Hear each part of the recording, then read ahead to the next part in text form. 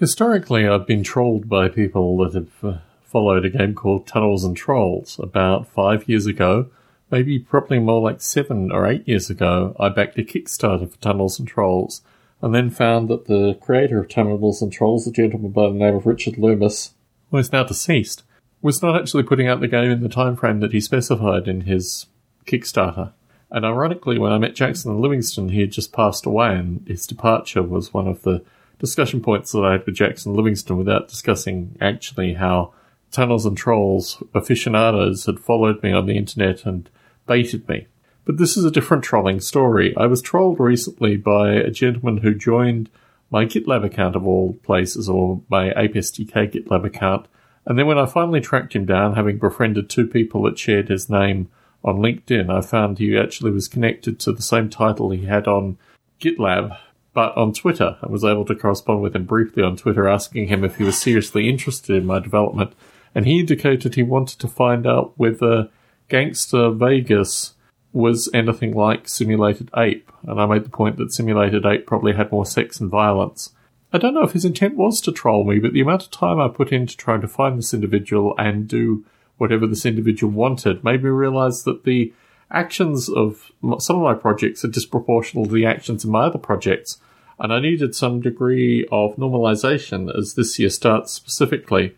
I'm thinking very much about the London 1940 development. This is something that I probably will not be doing in the foreseeable future, and it's almost like I need to come out and say to people, hey, if you're interested in this project and you want to get involved with this project, this will motivate me to do more work in this project. But as it is currently, without people doing any work in this project and me just kind of dithering around, it's less likely to be achieved. In fact, what I'm looking for is human support. And what struck me as ironic was that I would go all these extra yards for this individual who really I didn't know much about, with the view that he may be interested in my simulation work, and that was worthy of spending many hours trying to track him down and trying to track down what his interests were. Now this gentleman might still be interested. I'm actually going to present this audio to him, which is why I'm not using his name or really describing too much of the situation, although if you went to my Twitter account, you could find out who he was.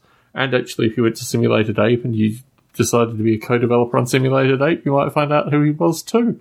But it makes me realise that I'm putting in a lot of these things, and these podcasts specifically have a particular weighting. Obviously, Model Rail Radio has a particular weighting. I'm doing Model Rail Radio edits currently to try and get them out in time for my dear long-suffering listenership to Model Rail Radio. So, these podcasts, Model Rail Radio, Simulated Ape, maybe less so than these podcasts, Model Rail Radio. London 1940, maybe less so than Simulated Ape. I have to create these kind of, definitions of where my time is spent now, particularly because a portion of my time is devoted to this thing, parenthood, as my wife points out periodically.